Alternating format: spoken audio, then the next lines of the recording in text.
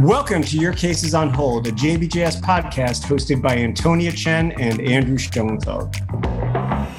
Here, we discuss the science in each issue of JBJS with an additional dose of entertainment and pop culture. Take us with you in the gym, on the commute, or most certainly, whenever your case is on hold. Welcome back, everyone, to Your Cases on Hold. This is episode 45 for the November 1st issue of JBJS. I am Andrew Schoenfeld, Deputy Editor for Methods at the Journal, and my co-host, Antonia Chen, a Adult Reconstruction Deputy Editor. We are, as I mentioned, covering the November 1st issue, 2023 for the Journal of Bone and Joint Surgery. As always, the opinions you hear, the insights, the erudition, they are our own and not those of the other members of the editorial board, editor-in-chief, constituent editors of the other subsidiary journals, the board of trustees, the peanut gallery, so on and so forth. This episode is brought to you by the Miller Review course, and it is that time where you need to start thinking about your preparation for what comes next, whether you're already a seasoned individual or someone who's anticipating taking part one of the ABOS examination. It's never a wrong time to get some CME and get up to speed in a great setting in beautiful Colorado, several days to really catch up on everything, the latest and greatest, and everything you need to know to have be well situated for your intellectual future in the orthopedic space. Also, as a heads up, we are celebrating the 10-year anniversary of publishing JBJS Reviews this month. Please check out JBJS Reviews. And also, there's a collection of the top 10 reviews articles over the past 10 years, plus an editorial by the editor of that journal, Dr. Einhorn. So a great native New Yorker and former denizen of Boston. It's like we're leading, and for a very brief moment, a surprise cameo role in Your Cases on Hold, which ended up getting cut. It ended up getting cut, so maybe that'll show up in the blooper reel at the end of the year. Thanks for showing up, Tom. We appreciate it. Always glad to see you. See what he has to say about the 10 years of review articles in JBJS Reviews. Let's get into it with the top of the pile. We're talking about applications of extended reality in orthopedic surgery by Nazal, and then just bones by Burton, which is permanently free. That's what we do. I can't tell you any more about it than it's just bones. Permanently free bones too. Yeah, use your own imagination about, but if you're curious, check out the article. It's permanently free, so you don't have to use your imagination. You can read it. Then there's The Iodine Allergy and the Orthopedic Patient by Femoral. And Women Are Underrepresented Among Principal Investigators of Hip and Knee Arthroplasty Clinical Trials in the United States by Silvestre. And then we have Patient Preferences and Perceptions of Provider Diversity in Orthopedic Surgery by Chen, and an obituary for Frank C. Wilson, MD, 1929 to 2023 by Sanders. That also is permanently free.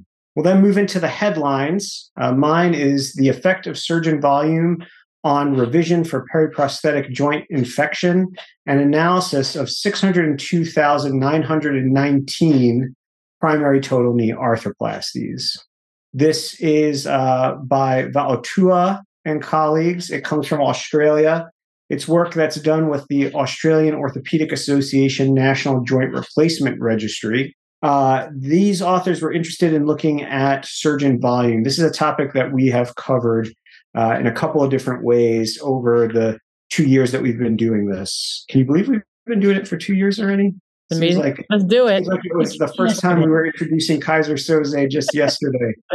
and here we are, 45 episodes into it. But so we've touched on the surgeon volume piece, which is an important area of health services research and something that has been covered in a number of different ways.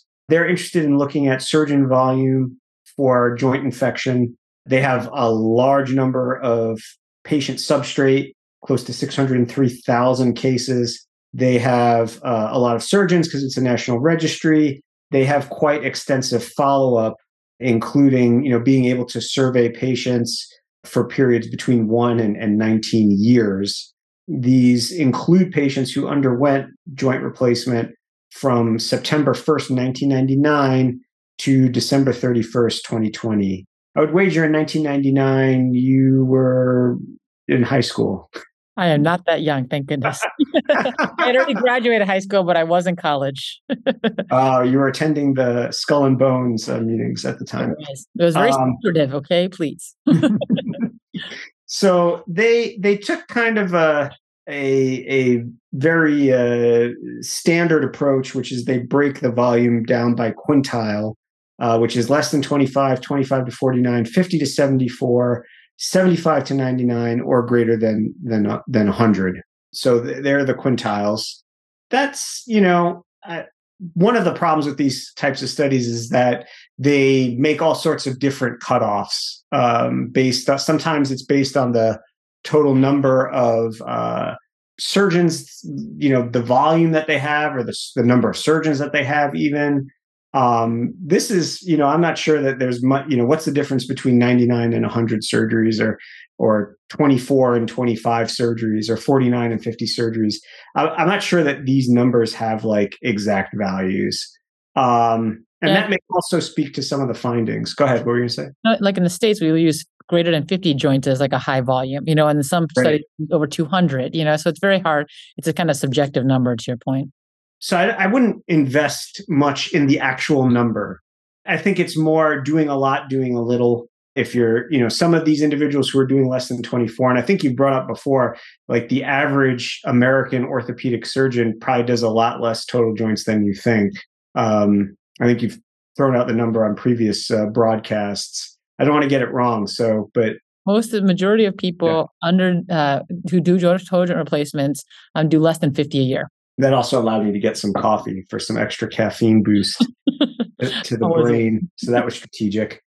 Yeah. So the numbers here, I wouldn't invest in too much, but at the same time, they have a very high statistical power, and they were able to make some definitions in terms of showing an association for those who were high volume surgeons.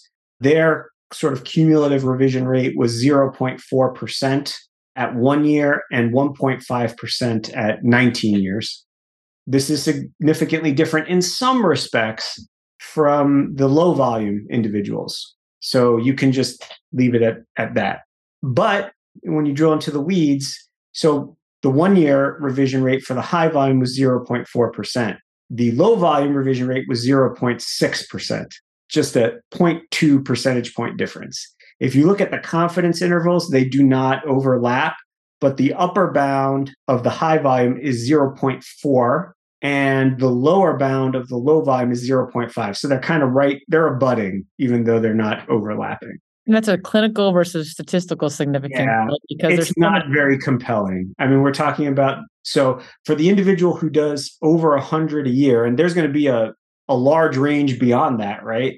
There could be some folks who are doing 200 a year, for some of these centers where they're doing like 8 a day or something, going between rooms, and like 16 a week. You can get some astronomical numbers pretty quickly, but in that group that's really doing a lot versus not even the in-between ones, the ones that are just doing 24 or less, it's 0.2 percentage point difference between those two. And then at the upper bound, it's 2% or 2.1% for the low volume and 1.5%. So a 0.6 percentage point difference, but the confidence intervals do overlap. So even with 603,000 total joints at risk and 5,300 revised because of infection, you're not able to quantify that that's actually meaningfully different.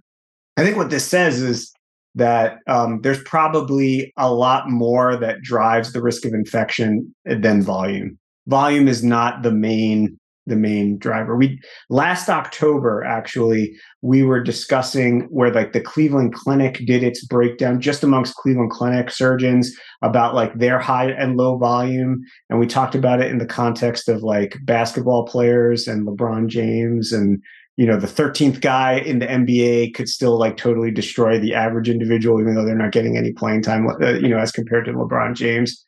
I think that total knee arthroplasty, if I wanted to be, like the stereotypical spine guy, I could be like, it's such a simple procedure that like you don't actually have to be very good at doing it. Like you can, but that's not what, I'm definitely not going there. So don't take it that way. In a lot of trouble. Those who are doing the procedure are trained well enough that the margins are not made in the volume. Those who are doing it a lot are going to have a lot more risk. Those who don't do it too much are not going to have as much risk. Just, we're just talking about the number of hits against the procedure, the number of chances against the procedure. The more you do, the more you play the lotto, the better your chances to win. But overall, your chances are still pretty small, right? So when we're talking about revision for an infection, which is fortunately not a very common event, what we're seeing here is that volume does not change. Your experiential volume doesn't change very much. That's not their narrative. They say high volume surgeons had lower rates of revision for infection, which is true.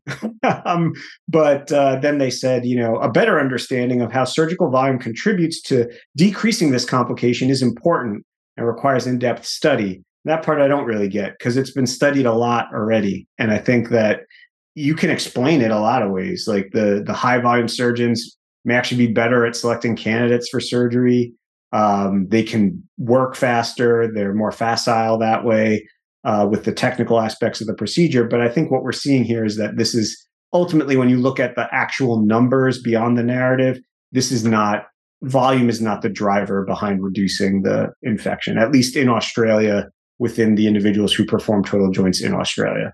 That's what I have to say about that. Completely agree with you on that one. There's not much more to add to that. Patient selection really is the key factor there, I would say.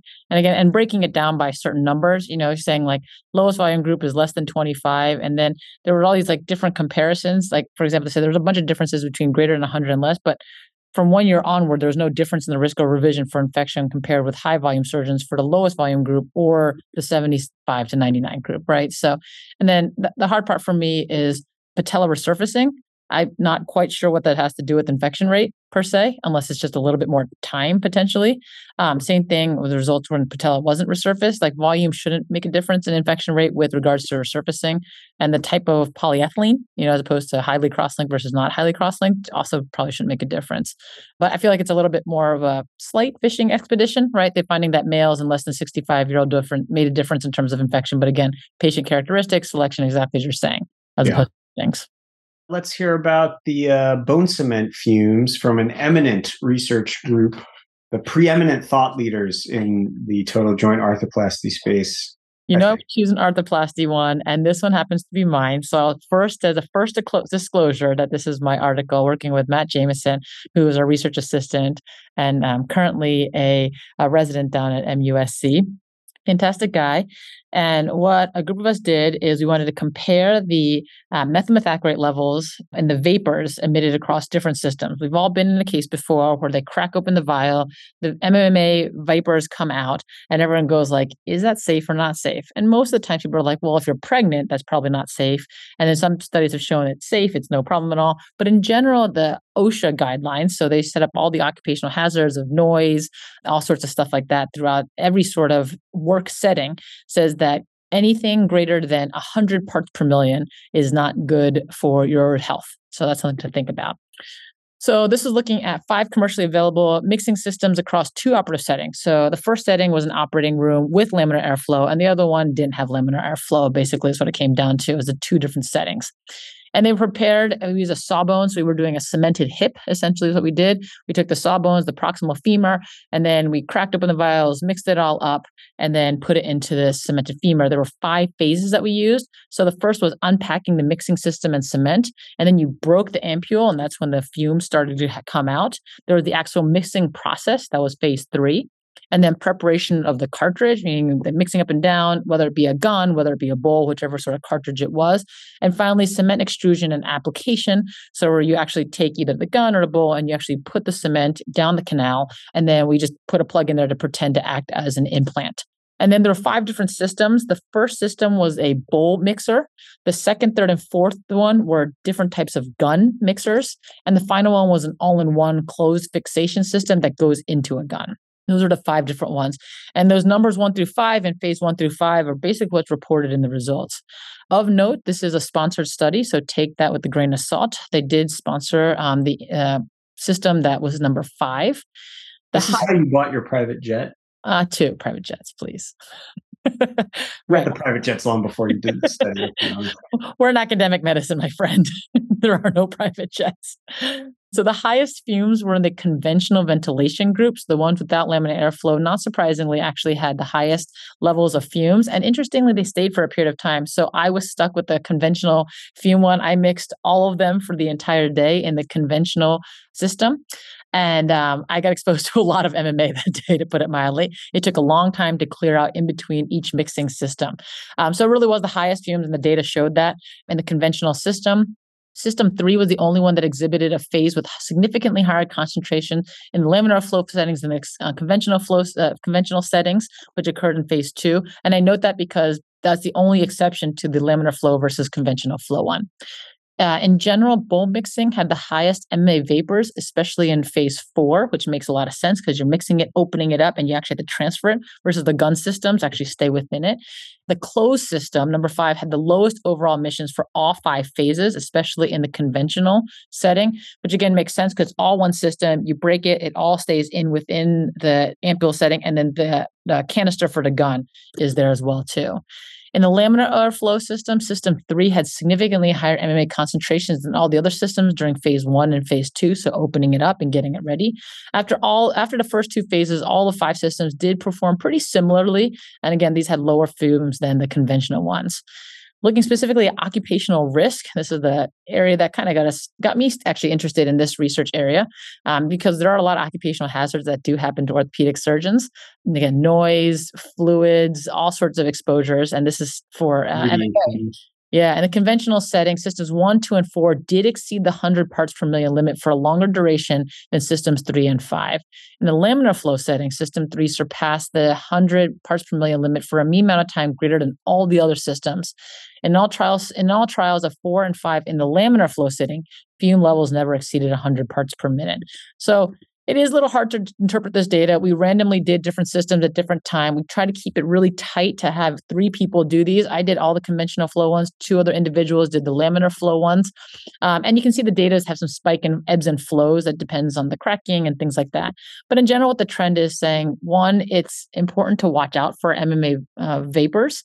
If you're concerned about it, having a consistently fully closed system is nice. And you want to take this in consideration for people who either are cognizant of it, are pregnant, or want to be careful about exposure to these fumes. Who did the laminar flow ones? I had 2 of my scrub techs actually do it. We took a whole day Saturday. We sat there literally from 7 a.m. to 9 p.m. at night and did the study. It was a long day. Wow. Yeah. Really, team effort. It really was. They were great. And nurses helped. You didn't put them on your author list, though. They didn't want to be on the author list, but the nurse who was there, Mary Catherine West, was on there, and she was phenomenal on this. So she helped orchestrate this with me, and the 2 of us did this together. She was there all day with me, and she acted as a circulator throughout that laminar flow one, and so it was a really good teamwork. Very cool, interesting work. The clinical relevance, I think, says it all. I think we take a lot of things for granted and assume just it's naturally safe if you're in the room doing it. It's been approved, it's safe, it's okay. I think we take a lot of that for granted, so taking the time to show that and measure it in a meaningful way is important. I agree. So we're not on hold? No, definitely not. All right, but when discussing things that may be on hold, we're going to now move into the Your Case is on Hold featurette, which is hemiarthroplasty versus total hip arthroplasty for femoral neck fracture in elderly patients. 12-month risk of revision and dislocation in an instrumental variable analysis of Medicare data. So, as it says in the title, this is a study that's using Medicare data, and they performed an instrumental variable analysis, which is a type of causal inference testing. More people are familiar with propensity score matching or inverse probability weighting or things like that, but this is another technique for trying to reduce confounding by indication.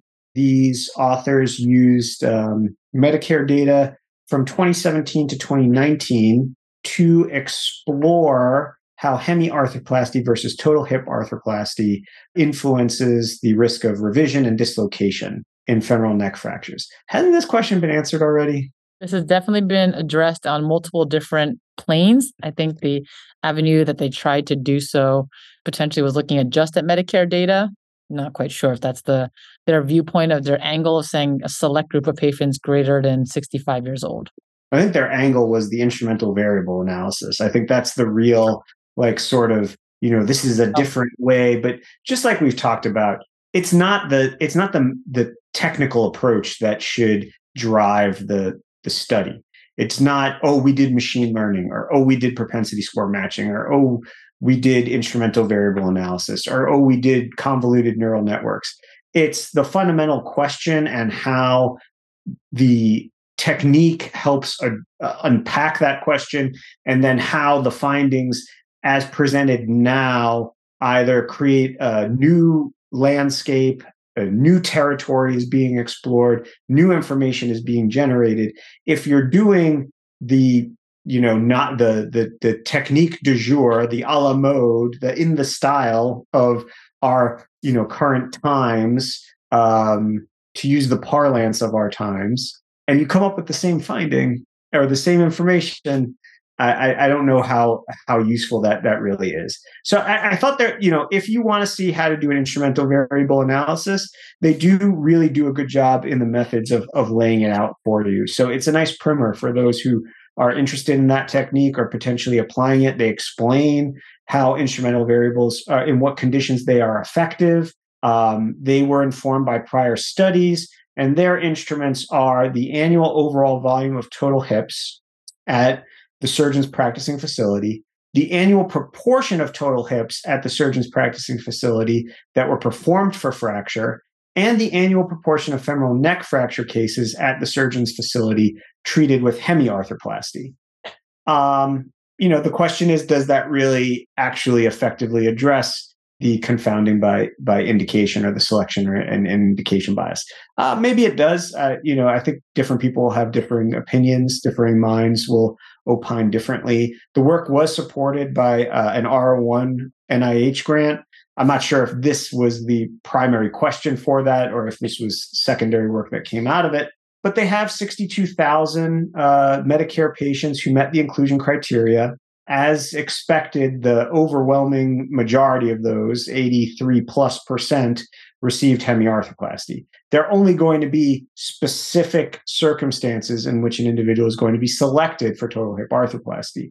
And whether their instrument effectively accounts for that, I don't think you can tell that just purely based on the data constructs that are presented. You either have to accept that yes it does, or no, you don't think it does. Either way, I think there's good face validity for the findings, because had you said someone's going to do a study of hemiarthroplasty versus total hip arthroplasty for femoral neck fracture in the elderly, based on what you, meaning me, know about this cohort of patients, what would you predict the outcomes would be? And I would have said that the hemiarthroplasty patients have a really low risk of dislocation, and the total hip arthroplasty patients have probably a higher risk of dislocation, but not really that high. And amazing. And that there are probably not going to be significant differences in terms of revision, primarily because the hemiarthroplasty patients are low demand, and if things really have to go south for you to want to revise those, as the resident subject matter expert in all things joint replacement, correct me if I'm wrong. You're correct. It's one of those things where you hit the nail. Basically, like the implant has to come out and do like an exorcist, like 360 sort of thing, and now be pointing the other way or something like that. It literally has to be in the other joint at that point in time. For the hemiarthroplasty revision to get on the books. Yeah. And obviously there's a lower there's a lower threshold for total hips, and a lot more has to go right to keep the total hip implant functional. But those who do total hips for these types of fractures are probably good at doing total hips because it's easier to do a hemiarthroplasty. Yeah, it definitely is. A lot less technical demand. It's less time. It's everything is lower. So those who choose to do a total hip are probably already good at doing total hips. Hence, you don't have significant differences in the revision rate. I don't think that this instrumental variable analysis that they did really can unpack the selection and indication bias around revision. This is addressing the initial decision, and then what happens downstream after that is not known. So we're talking about 2.9% in the total hip group versus 1.9%. That's the dislocation at 12 months. So 3% versus 2%. And it was significantly different, but they recognized this is probably not clinically important, a 1 percentage point difference, especially when you're talking about the individuals in the total hip group are probably at a much higher functional level to even qualify for that choice of implant to treat their fractures as opposed to the hemiarthroplasty. There's nothing to put on hold methods-wise here. The background, the methods, the results, they all follow the best practices. I think whether the need for this work is particularly compelling, I think that can probably go. That's the part of this that I put on hold. That's fair. And it doesn't give us the information that we need. For example, as you said, even if it's indications, we don't know if there's preoperative arthritis or what was their activity level before surgery and things like that. So you just can't get that from the database, fortunately. All right. That study did have an infographic and is permanently free. So if you're a visual learner or you don't want to take our word for it, you definitely should check that out. Now on to our honorable mentions. Public insurance and single guardian households are associated with diagnostic delay in slipped capital femoral epiphysis by Smith and colleagues. This is 30 days free, and there is a comment. This is interesting work in the pediatric space conducted by our colleagues across the street at Boston Children's Hospital. They reviewed medical records of individuals who underwent surgical fixation for SCFE between 2002 and 2021. They're looking at delays in diagnoses, and they did find some definite concerning findings. 37% of patients with slipped capital femoral epiphysis presented with delay, and those individuals who were in single guardian households or on public insurance were found to have significant associations. They call it independent risk factors. I think that's a little bit of an older term that suggests more causation than you can define from a work like this, but they're definitely flags for diagnostic delay, and they encourage interventions to reduce delay, focusing on publicly insured patients and those from single guardian households to improve care across the board. Interestingly, Dr. Candace Feldman is the third author on this. She's actually from the Brigham. She was roommates in college with one of my wife and I best friends in El Paso. Small world. I love it. And Dr. Jeff Katz is also on this paper, who is one of the methodology editors at JBJS as well. Then we have continued stabilization of a cementless 3D printed total knee arthroplasty, 5-year results of a randomized controlled trial using radiostereometric analysis. This is by Vanderlely Industries. Vanderlely and colleagues. This is permanently free. This work comes out of the Netherlands. It involves 72 patients randomized to cementless 3D printed triathlon titanium cruciate retaining total knee or cemented triathlon cruciate retaining implants. They're looking at implant migration and found no significant difference in migration at 5 years between the two components. This is a therapeutic level 1 study. Lots of additional interesting details for those working in the total joint space. It is randomized controlled trial. Definitely check that out if you have the time and the interest. And then lastly, we have Verhagen and colleagues, acetabular sector angles in asymptomatic and dysplastic hips, defining dysplasia and thresholds to guide management. There is a visual summary for this. This is a level 3 study on patients with dysplasia. They have a cross-sectional control group of 51 patients, 102 hips in total there, and then a study group of 66 patients and 72 hips, measuring this acetabular sector angle, and ultimately concluding it is a reliable tool to help identify focal acetabular deficiency with high accuracy. Really good work in this issue of the journal, very interesting items.